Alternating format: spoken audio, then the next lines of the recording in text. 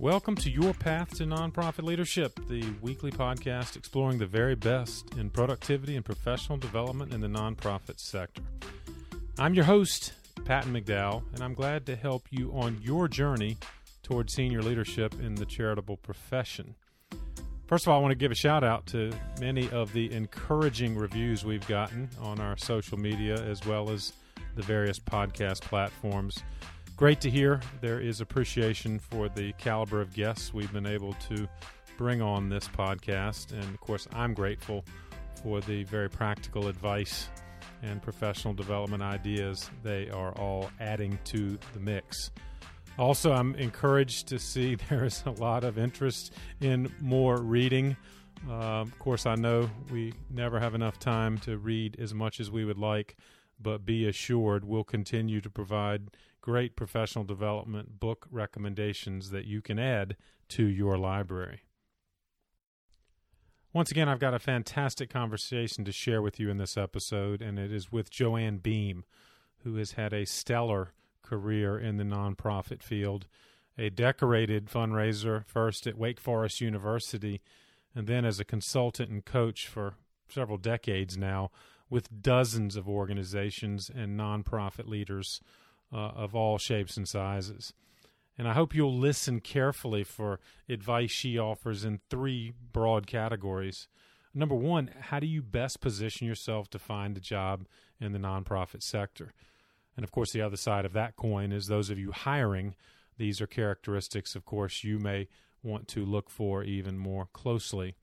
The second category we talk about is what types of professional development can best help you advance to senior leadership. Those of you that are moving along the path but still aspire to be an executive director or a chief development officer in the organization of your choice. And finally, we talk about some of the potential surprises and, frankly, pitfalls that face many of the senior leaders, the executive directors that JoAnn has worked with, and some advice to help avoid those things and be more successful as a senior leader. Once again, don't forget to check out the show notes on our website. Of course, this is episode number 22, and just go to the podcast page at pattonmcdowell.com, and you'll find all the resources, links, and books, as well as more information about JoAnn and the great work she's doing in the nonprofit community. Without further ado, please enjoy my conversation with JoAnn Beam. JoAnn, thank you for joining me on the path. Thank you for inviting me. I'm excited about this.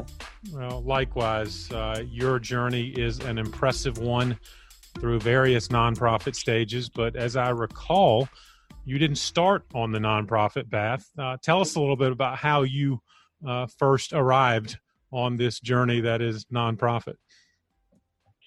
Well, it's somewhat unexpected. When I graduated from Wake Forest, I became a banker. Like many of us back in the 80s, banking was a natural place to go because you could learn about so many different industries. And so that's the journey I took. I came to Charlotte to work for First Union, and then they sent me to Baltimore. I left them, went to work for another bank. And one day, very nicely, I got a phone call from Wake Forest saying, we'd like you to come back and work in the development office. I had known the development office because of when I was at Wake Forest, I was student government president, had done a lot of work with the development office. It was the 150th anniversary. We inaugurated a new president. And so it was one of those sort of dream come true opportunities. I mean, I did not hesitate at the call. Actually took a pay cut and went back to work at Wake Forest. I would venture to say I would not recommend anyone take a pay cut necessarily Right. to do their dream job, but nonprofit does pay less. And I will say that the doors that opened up for me in the world that opened up for me, it was the best decision, and it set me on my career path by doing that. That's fantastic. And the rest is sort of history. Well, tell us what you do now. Obviously, you and I have connected over the years, but you've turned that early experience, I guess, into opportunity to help many other nonprofit and fundraising organizations since then, right?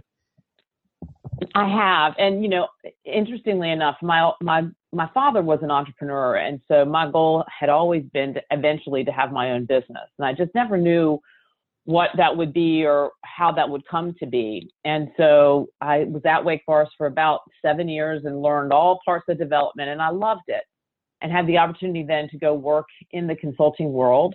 Did that and really enjoyed that. And I thought for the first time, I'm like, okay, I'm using my skills to help other nonprofits to do what's a lot easier for a college and university because they have a natural constituency. Most nonprofits don't necessarily have that. And so they have to build it. And I really enjoyed that. Again, had an interesting opportunity to go work in the investment world, which I did for 2 years, and learned a lot about how you invest nonprofit assets, endowment, scholarships, which was really interesting and helpful. Learned that it was not my thing. Right. But at the same time, I look back at my career and go, okay, banker, understanding finance, that's probably a good thing. Fundraising, got that piece, then understood the investment piece. And then I said, okay, it's time to set up my own shingle. And that's what I finally did. So I've been in the consulting world now since basically 1999, which is amazing to think about. Well, and it's given you great access to a lot of talented people and great organizations. And I know that will lead to advice you can offer. As you and I have discussed, our listeners generally fall in three categories, new or aspiring to join the field. Many are in the field, climbing the ladder, trying to reach senior level leadership. And then, of course, the third category are those in leadership, juggling all the things that the management of a nonprofit organization requires. So would love to touch on those with you, each of those three. But first, as you may have known, I ask each guest in the spirit of productivity, how do you stay organized, Joanne? You got lots of people and organizations and clients you're juggling. Do you have any tips or tricks you might offer our listeners? Well, it's funny. I laugh because I look at my office as we're talking and I have piles. And so I do tend to be a pile person to some extent. I actually keep folders for each client that I'm working on, and then within the client, various projects. So that way, I used to use notebooks and they became too cumbersome. So I do like the files, but I've actually have been trying to become more thoughtful about sustainability, and I'm trying to become more electronic in my work, right? And trying to learn how to save things in files on the computer. But it's one of those things that I feel like I work at every day. I'm a list person, but I'm learning how to use the computer and do the lists on the computer, so that the reminders come that way. But I'm still one of those people that my typing is not what I wish it was. So I still take handwritten notes. And I wish that I was one that was better and could take the notes directly on my laptop. And it's something that I aspire to do because I actually think that would help me be a lot more organized. That's a great point. I think, like many of us, the conversion of analog to digital is something we dream of, but it's not always easy to do, right? No, and I guess, we didn't have typing classes when it was in high school, and I wish that's a class that I had been able to take.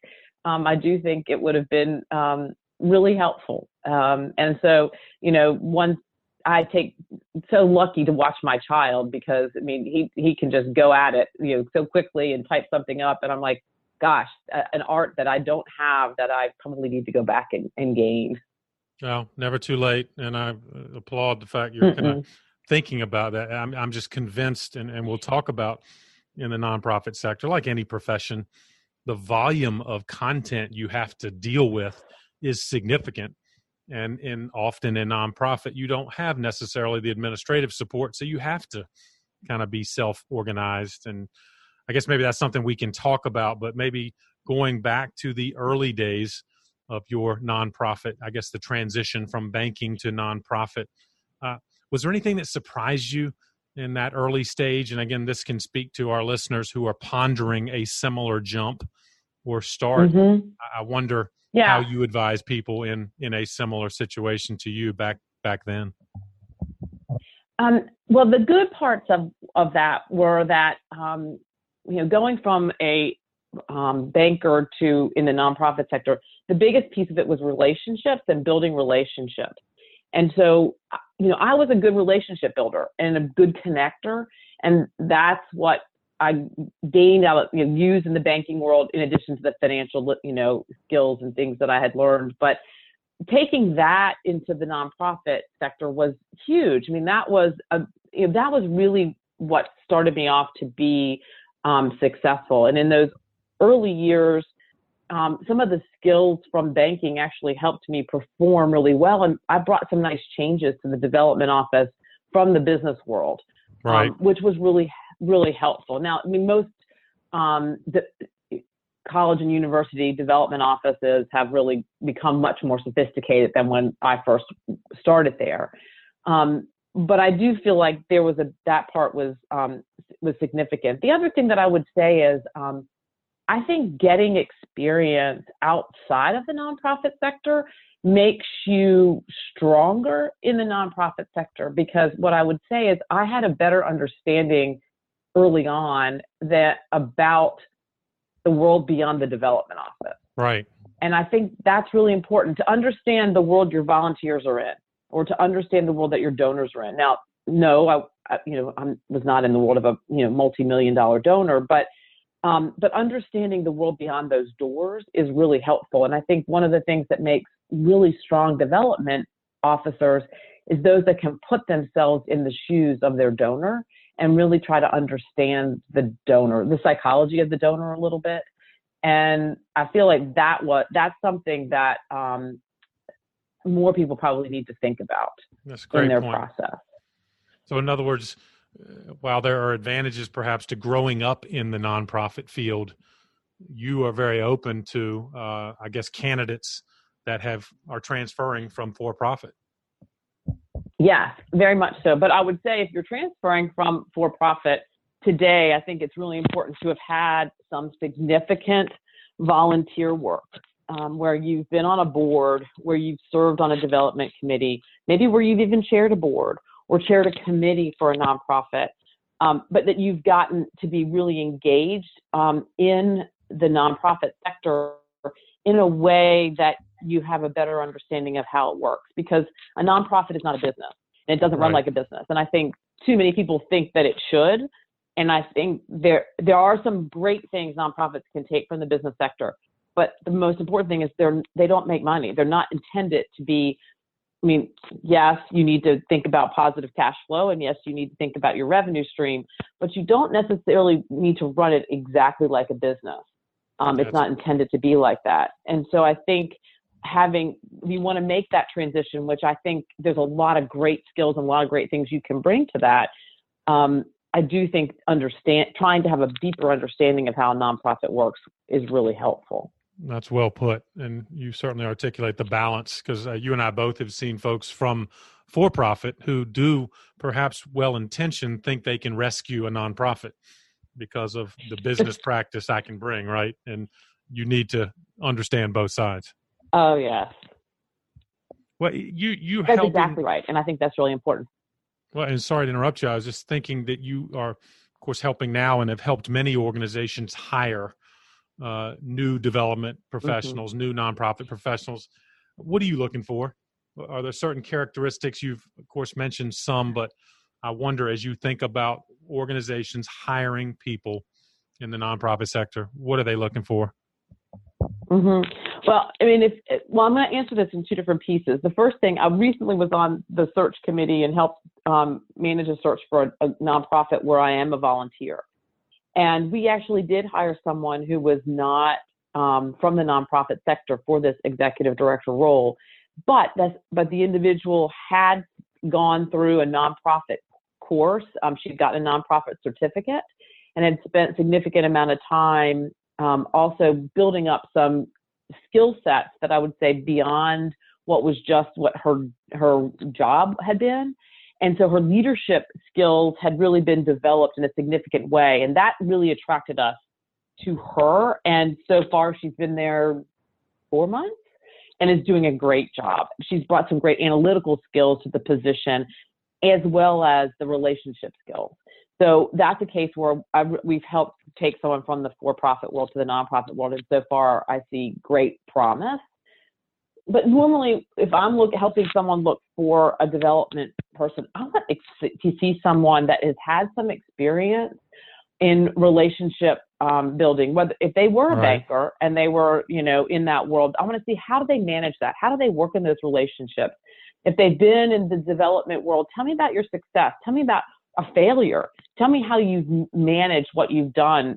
How have you grown in that role? How have you grown your fundraising for where you've been?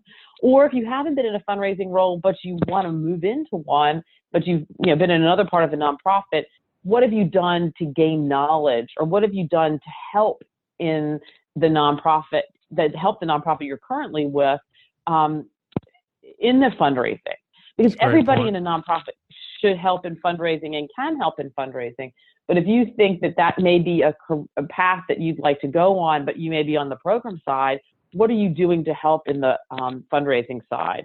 I do think people can make that jump. And listen, today we need more development people than we have, because there are more great jobs open than there are people to fill them. And so I do think there's an opportunity for those that have an interest to move into that particular field. But I think the key thing is show some ability to really work in that world. I'm working on one right now where we've had some applications from people that seem to have an interest, but they have not tried to practice, as I would say, in the world of fundraising. And they have not tried any of that. While they think that the skills they have from what they've been doing can translate, I don't see it. And I think that's the other piece of it. If you're going to apply for a development job but don't have any development experience, make some connection. Explain why what you currently do would allow you to be able to do that. Show an understanding of the development position, because oftentimes they don't connect. That's great advice. And you may well have transferable skills, but you need to be able to articulate how your skills and experience translate as you describe. And I love your point about, I guess, what I would describe as a curiosity and a lifelong learning ambition. Mm-hmm. You want to hire somebody that even understands what they don't know, but can demonstrate a plan to get better. Oh, yeah, absolutely. I mean, you talk about the volume of things that you can read today or podcasts or things along those lines, anything like that you can do. There's so many that you can take advantage of. The content's there. I think content is there. People just need to take advantage of it. And the other thing is that there are people that would be willing to sit down and have conversations with you. If you had, 3 strong questions that you went and asked good development people and or good executive directors, and to really understand what they do and how they do it, you'd gain an incredible amount of information that would help you develop your own path. And which would be your interview, right? That'd be fantastic. Mm-hmm. You'd have more content for an interview as well. Oh, absolutely. But Joanne, I've seen you in action. A fantastic presentation you do. You'll know where I'm going with this question. If I'm new to a community, and whether I have some experience or new into nonprofit as well, do you have advice for someone who's getting settled in a community that wants to market themselves as a candidate for nonprofit work? What are some ideas or suggestions you might offer them?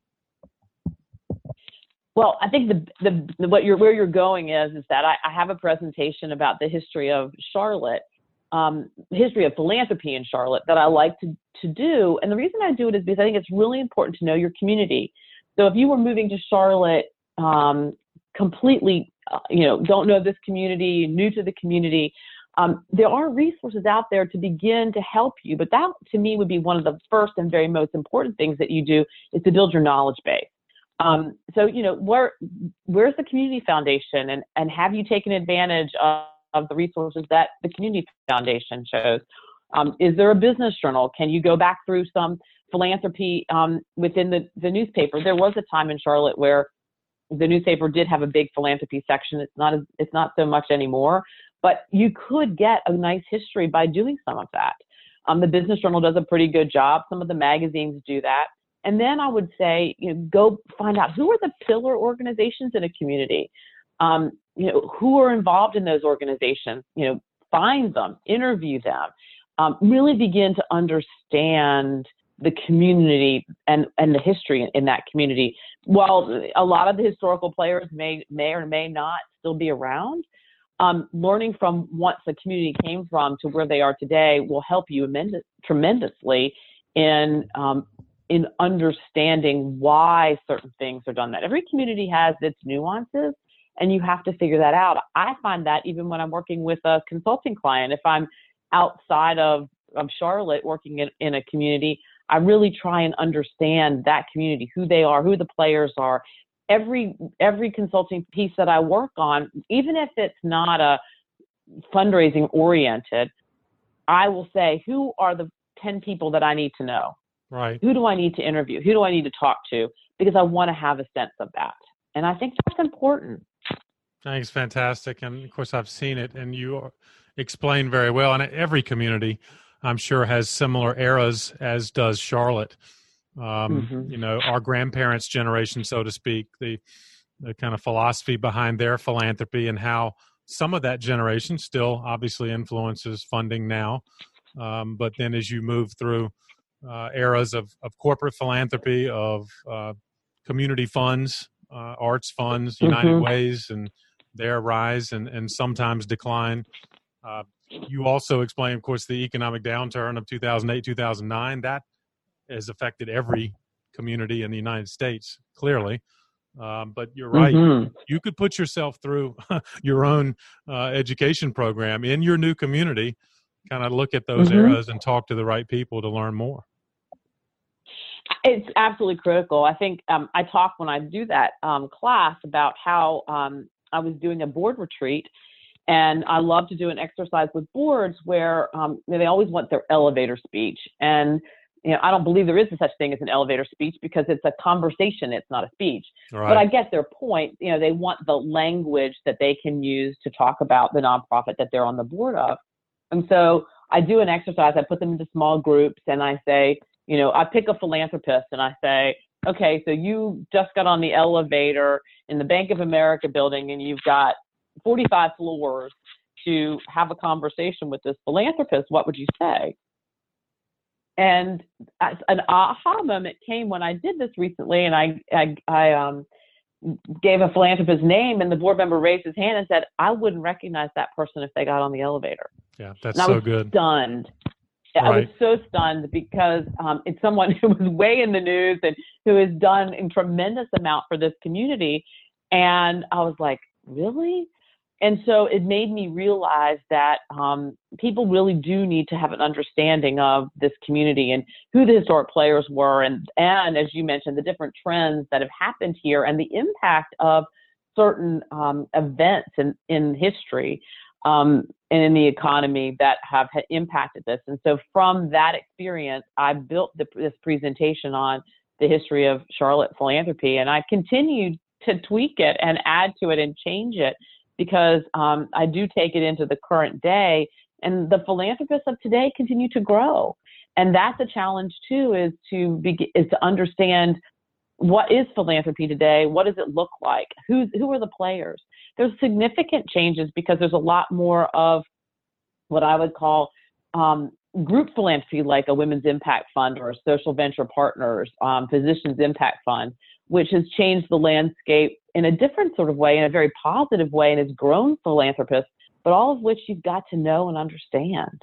That's so well put. And I'm, of course, we'll link in the show notes to you and your firm, Joanne, because I think it's brilliant. I've used the concept and what I guess, for lack of a better term, it's almost like flashcards. And I think any nonprofit in any community could help its board do as you just described. Literally put pictures of people on the screen and see who the board knows and doesn't know and help kind of raise their philanthropy IQ. Yeah, well, it's fun because you and I recently did the Institute for Philanthropic Leadership first leadership gift school session, and we did this. And I think when I did the flashcards of the historical figures, I think maybe people got about 3, and we had them in pairs. 3 out of And then 20, when we right? did, 3 out of 20 something. yeah, 3 out of 25 or something. And then in the new philanthropy group, I would have expected them to have gotten out of 25, at least half. And I think the biggest number was like 9. Right. And so I was a little surprised too that so what a great thing that they're in this program, they're getting this opportunity, and every single one of them said, oh my gosh, can I have those flashcards? I want to go back and review them myself and start to learn them. But in addition to that, I want to share those with my board. And so that's a nice benefit of the Leadership Gift School. Well put. And I just think anyone in any community could ask themselves and self-quiz, if in essence, who are the top individuals, corporations, and foundations that contribute philanthropically in your community, and you should know them, and you can find them out. Mm-hmm. And you've created, of course, a system that I think is fantastic for someone to follow. Well, let me jump into what I would call mid-career, Joanne, that you and I see a lot of talented professionals. They get in, they do well, whether it be fundraising or some other role on their nonprofit, but they're trying to move up the ladder. What are some of the challenges you see in that kind of dynamic, and how do you help advise someone who maybe is trying to be an executive director now or be more senior in their development role? Are there kind of advice that you would offer someone like that? Yes, I think there's always some interesting parts. I think, first of all, take on new challenges where you are. Begin to try and fill out, where are my strengths and where can I grow where I am currently. The thing that I think we all have to take a realistic view of is the landscape of the institution where you are. I had that happen to me in that I got to a point where it was like, okay, I've been here at Wake Forest 7 years in the development office. What's my trajectory look like? And the bottom line for me was, when I looked at the people that were at the level above me, they weren't going anywhere. Yep. And if I wanted to advance, the realization for me was I was going to have to leave. And the interesting thing is, a lot of the people that were above me then, and we're talking 1996, they're still there. So I was pretty right in my thought process. You'd still be in the same spot too, wouldn't you? I mean, you'd be stuck. Maybe not, but they've grown so much, so I probably could have grown too. But right. I think that's the thing to evaluate: is how much is the organization going to grow, and can I continue to grow, and is my position going to continue to grow, or do I need to leave in order to gain that? And I think that's a true evaluation. I would say you need to sit down first on a piece of paper and say, all right, what am I looking for? What do I want to do? What do I want to be? What does this position I want look like? And then I would say is, how much of that can you get where you currently are, right, through your world? And then at some point saying, okay, if I do that for the next year or two, then where do I need to go? What do I need to do? And I think you have to be realization today is that you can look out for yourself, and you have to have a plan, right, and work at it. It doesn't naturally, it doesn't happen. It doesn't just show up that way. I think that's really important. That's well put. And I agree. And I often say to people, don't wait for your organization to kind of do your professional development planning for you, because they're not. No offense to many of our nonprofit organizational friends, but they're often understaffed and under-resourced. So you need to take care of yourself. And I love that analysis you described. What am I seeking in my professional career, and does that opportunity exist on the path I'm in, within an organization right now? Yeah. Well, let me jump to it's then, important. As you've evaluated and perhaps found that path and now achieved a senior level position, executive director, what are you seeing in that space, Joanne? What are the struggles or challenges of the nonprofit executive director? Fundraising remains obviously very important to them, but are there certain things you are seeing and advice you are offering? I think fundraising obviously is a huge one. The other one is always working with your board and recruiting a strong board. I think that is probably the question, as much as the fundraising question, that I get the most. And oftentimes I find my work with an executive director is an executive director and their board, and helping that board to grow in their role and to be more effective in their role as a board. And I think that's a challenge. I think people come to being on a board for lots of different reasons. Right. And so you have to sometimes meet your board where they are. And then you also have to realize that there are others that really want to grow from that experience, and you've got to work with them. A board is a living, growing organization. And I think that most nonprofits expect board members to show up and know on day one what to do. And you can't make that assumption. You as a executive director and your team need to help educate them and help them grow into their role. And I think if you think about it that way, then you will have a more effective board and you'll have a more effective relationship with your board. But if you just assume that they know their job the day they walk in the door, then you made a mistake. Right. Because even if they've been on a board in another organization, every organization is different. So the way you do things and what your values are and what your mission is so different that they may not know how to translate what their experience has been to your organization. So it's up to you to help them. So it's there, and I think a lot of there are executive directors that'll basically say, you know what, they're a nuisance. I don't want to have to, but they're not. In a public organization, which a charity, nonprofit charity is a public organization, you have to have an effective board, and they're your check and balance. Start to use them. They're a wealth of. They have huge brains and huge experiences. And I think when an executive director finally says, "Oh, I have this wealth of intelligence. How do I use it?" and Right. begin to figure it out that way, then it's really powerful. I encourage executive directors to meet with their board members individually, one-on-one, at least twice a year, and go into the meeting with 3 questions that you want to ask that person to try and understand more about their talents that they can help you with and help bring to your board. That's a fantastic exercise. And does it start often with inadequate job descriptions or orientations or lack thereof? Where do you think this challenge, which I agree, often falls between the executive director and their board? I think you're right. I think there's a combination. I think oftentimes the expectations aren't set on the front end, and whether that's a poor job description. And I think the job description needs to say, here's what we expect of you, but here's what we're going to do for you. It needs to kind of be a two-way street, and oftentimes They're not. And I do think board orientations are critical. I think the organizations that basically have the nominating committee meet in November to basically elect board members in December is a disaster. You've got to start earlier in the process and begin to almost think about boards as a move management major gift effort. Nice. And so what you should be having is a list of potential board members, and what are we doing to cultivate them as potential board members, and how are we going to bring them along so that in a way, if you do it the right way, that over a 2-year period, you've been working with them and engaging them in different ways that hopefully by the time you invite them to come on the board, you have a robust orientation program, but they already know so much about the organization that that's really actually an easy step. Now, I know that's hard, and it's not something that's easy to do, but if you have a strong governance committee of your board or committee on trustees or whatever you want to call it, that would be their charge. And I think is managing them and managing that process so that that's where you can grow to makes your board that much more powerful if you can do that.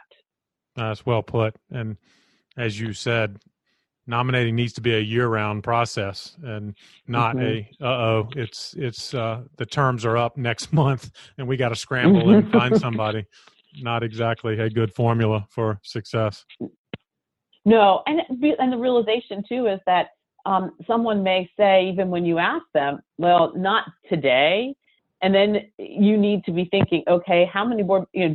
Do I have a cadre of other people, or do I let that seat go empty for a year until that person can join the board? I mean, you need to create some flexibility in your process too, because even when you ask someone to join the board, even if you've been cultivating them, they still may say doesn't work for right now. Right. Well, Joanne, again, lots of great advice in all 3 of our kind of phases of nonprofit leadership. I wonder, are there other resources you have turned to? Clearly, as a lifelong learner that you are, have you found any particular areas of information that remain helpful to you as you kind of continue to improve yourself? I have lots of blogs that I subscribe to, and I've put them all on a reading file. This is part of my organization. And then on the weekends, I try and pull out and read a number of those. But there are lots of good ones out there from,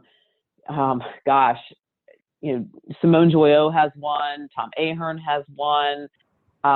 Penelope Burke has some great stuff. Her new book, by the way, I have been working my way through it. She spoke here in Charlotte back in August at the AFP conference, and she was fantastic. And she has recently updated her book about donor-centric fundraising, and I have found that to be really helpful. I'm a big reader of Jerry Tanis's books. I mean, he passed away a couple years ago, and I find his books short, easy to read. Sometimes I'll go back. There are certain chapters in his books that I have, dog-eared, and I will go back to those because I particularly like them. He has one book that is my favorite, and it's called The Power Question. And he asks people certain high-profile people interesting questions. And it's why I have become more engaged in figuring out the questions. I did some training years ago at the Technology of Participation, and it's all about the what question. And so his questions are fantastic. And so I like to always make sure that when I'm going to meet with someone or I'm somewhere that I have my 3 what questions, because it's all about learning more about that person and using your 2 ears and listening to me. And that's where you gain the most knowledge. That's fantastic. And you're right. I think a lot of new fundraisers are too focused on speaking with their one mouth instead of listening with their 2 ears. And that's, in fact, where the fundraising success is going to come from if you pay attention, right? And it truly is true. Well, and I like your point, and I know you have used resources like Jerry Tanis to. That's a great giveaway to your board, right? In terms of encouraging students of philanthropy, I believe you've used that, right, as a tool to help encourage a board to better understand. Yeah, I often will pick out one of his books depending on what we're working on with the board and suggest that they give one of the books to the board. If not that, then one of his articles or blog or something. I do think that really does help because you're right. You would hope the board are lifelong learners and they would like to learn more, and so help them with that, and so give them the opportunity to read and learn and understand. So I do think that is really helpful. So you reading and keeping yourself current, you can then share that with others and say, here's something that I've read that you might like to read, or to give it to the board. Or even if you're a director of development and you've read something interesting about the executive director of fundraising or whatever, give it to them. Right. It's a great resource. It shows that you're trying to be that lifelong learner, and you can share that knowledge with others. Well, Joanne, that's fantastic. I've got, it looks like a half dozen resources that I can link to in this episode's show notes. You've already put several good books. I'll give you. Yeah, you have one you would lift up as your, quote, single book recommendation? Well, no, I don't mean to interrupt you, but there was one group of authors, and they have some new things out, and that is Adrian Sargent and his wife, Jen Chang. They have a textbook on fundraising that I think is very effective. They have gone together with Tom Ahern and have a new philanthropy organization out of England. And I have subscribed to their blog, and I find it really interesting. And I'm contemplating right now, Jen Chang is offering a certificate in the psychology of philanthropy. Interesting. And it's on my list, and I'm evaluating it, and I'm seriously thinking about doing it because I think it could be really interesting. So I lift that up. It's a little expensive, and which is part of why I'm still kind of trying debating. to decide. Right. Yeah, right. But I think it could be very powerful because I've often said that in this world, you'd almost be better off having a psychology degree than a business degree. That is fascinating. Well, and I will put that as well as a link for many of our listeners Mm-hmm. pondering different paths of professional development. That sounds like one that would be fascinating to explore. Mm-hmm. Yeah. So I'm seriously thinking about it. All right, so if you have one book, I'll link to all of them, but I feature in each episode's article, you get one book cover. So which of your books, or is there one unnamed so far, that you would lift up as your one recommendation? Well, I think that today, because I'm sort of in this mode, I think I would do Power Questions, Build Relationships, Win New Business, and Influence Others. And that is the Jerry Panis book. Fantastic. And I think that's where I would start. That is, to me, is a foundational text, isn't it? That every fundraiser, if not every nonprofit professional, should gain experience. And that's a great recommendation. Joanne, you've given great recommendations, advice throughout our conversation. Where can folks go to learn more about you? Or I'll certainly put your website or any other connections, anything else you'd like to help people connect to you?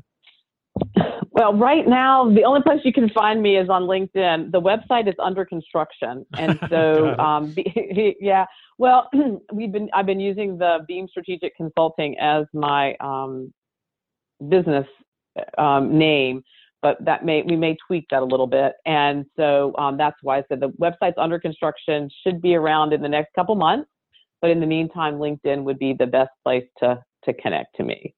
You got it. I'll include that in the show notes. And when your website goes live, let us know, because we can go back and then add that to this episode so that people will be able to find you down the road. Okay, great. Terrific. Thank you. Thanks for asking me to do this. I have really enjoyed this, and I hope it's been helpful. It's been fantastic and very helpful. And thank you, Joanne, for being with me on the path. Well, I hope you enjoyed this conversation with Joanne as much as I did and came away with some really practical ideas that can shape your professional development strategy no matter where you are on the path. Don't forget the show notes are available on our website, pattonmcdowell.com, where you can find more about some of Joanne's great advice and the list of, quite honestly, seminal book recommendations that you ought to consider for your personal library. As always, please share this episode with somebody else on the path. And by subscribing, you'll be sure not to miss any of our weekly episodes, as well as some of the bonus features we've got lined up at least once every month. Thanks for all you're doing in the nonprofit sector, and keep up the good work for causes that are most meaningful to you. And we'll keep bringing you content that can help you do even better. Have a great week, and I'll see you next time on the path.